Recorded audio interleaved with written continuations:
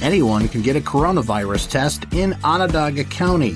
The latest businesses in Phase 1 that can reopen. And New York's got an online dashboard to check your region's progress.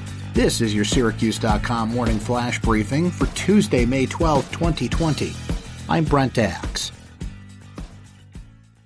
After 2 months of rationing coronavirus tests to only the sick and other populations of concern, Onondaga County on Monday threw open the doors to allow anyone to get a test who wants one. In fact, Onondaga County Executive Ryan McMahon is encouraging anyone who's willing to get one this week in support of reopening sectors of the local economy on Friday.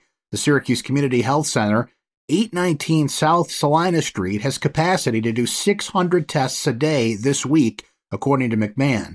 People don't have to be sick or meet any other criteria to qualify for one. The tests are free. Just bring your ID. The remarkable change in strategy comes as New York State is pressuring counties to test more people in order to begin reopening for business this Friday.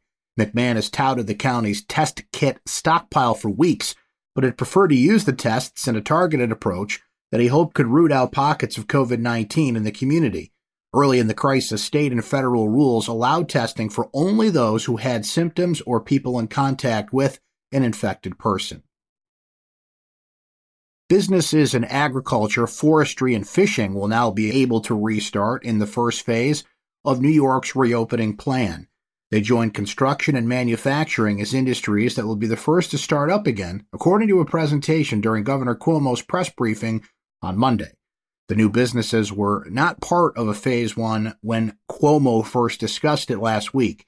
The businesses included in the other 4 phases of the plan remain unchanged. Phase 2 will include businesses such as real estate, finance, insurance, and professional services. Phase 3 will include restaurants, food services, and hotels. And Phase 4 covers the arts, entertainment, recreation, and education. New York has launched a new dashboard that shows how every region of the state is doing on all 7 requirements they must meet to begin reopening their economy. The dashboard can be viewed online at forward.ny.gov. The information is updated every 24 hours, said Jim Malatris, an aide to Governor Cuomo.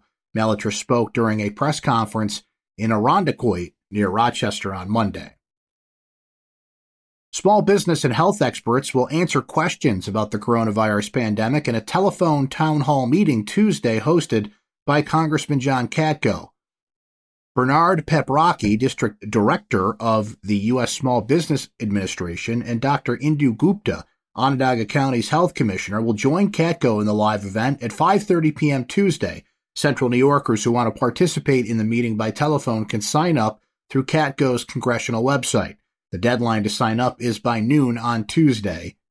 Those who register will automatically receive a phone call to join the event. The virtual town hall also will be broadcast with audio open to the public through Katko's Facebook page. Calling all true crime podcast fans, Syracuse.com's newest podcast series, The Condemned, combines local history with the fascination of true crime stories. The Condemned podcast will tell the stories of 5 men, each sent down the last mile to be executed in a machine that was invented in upstate New York.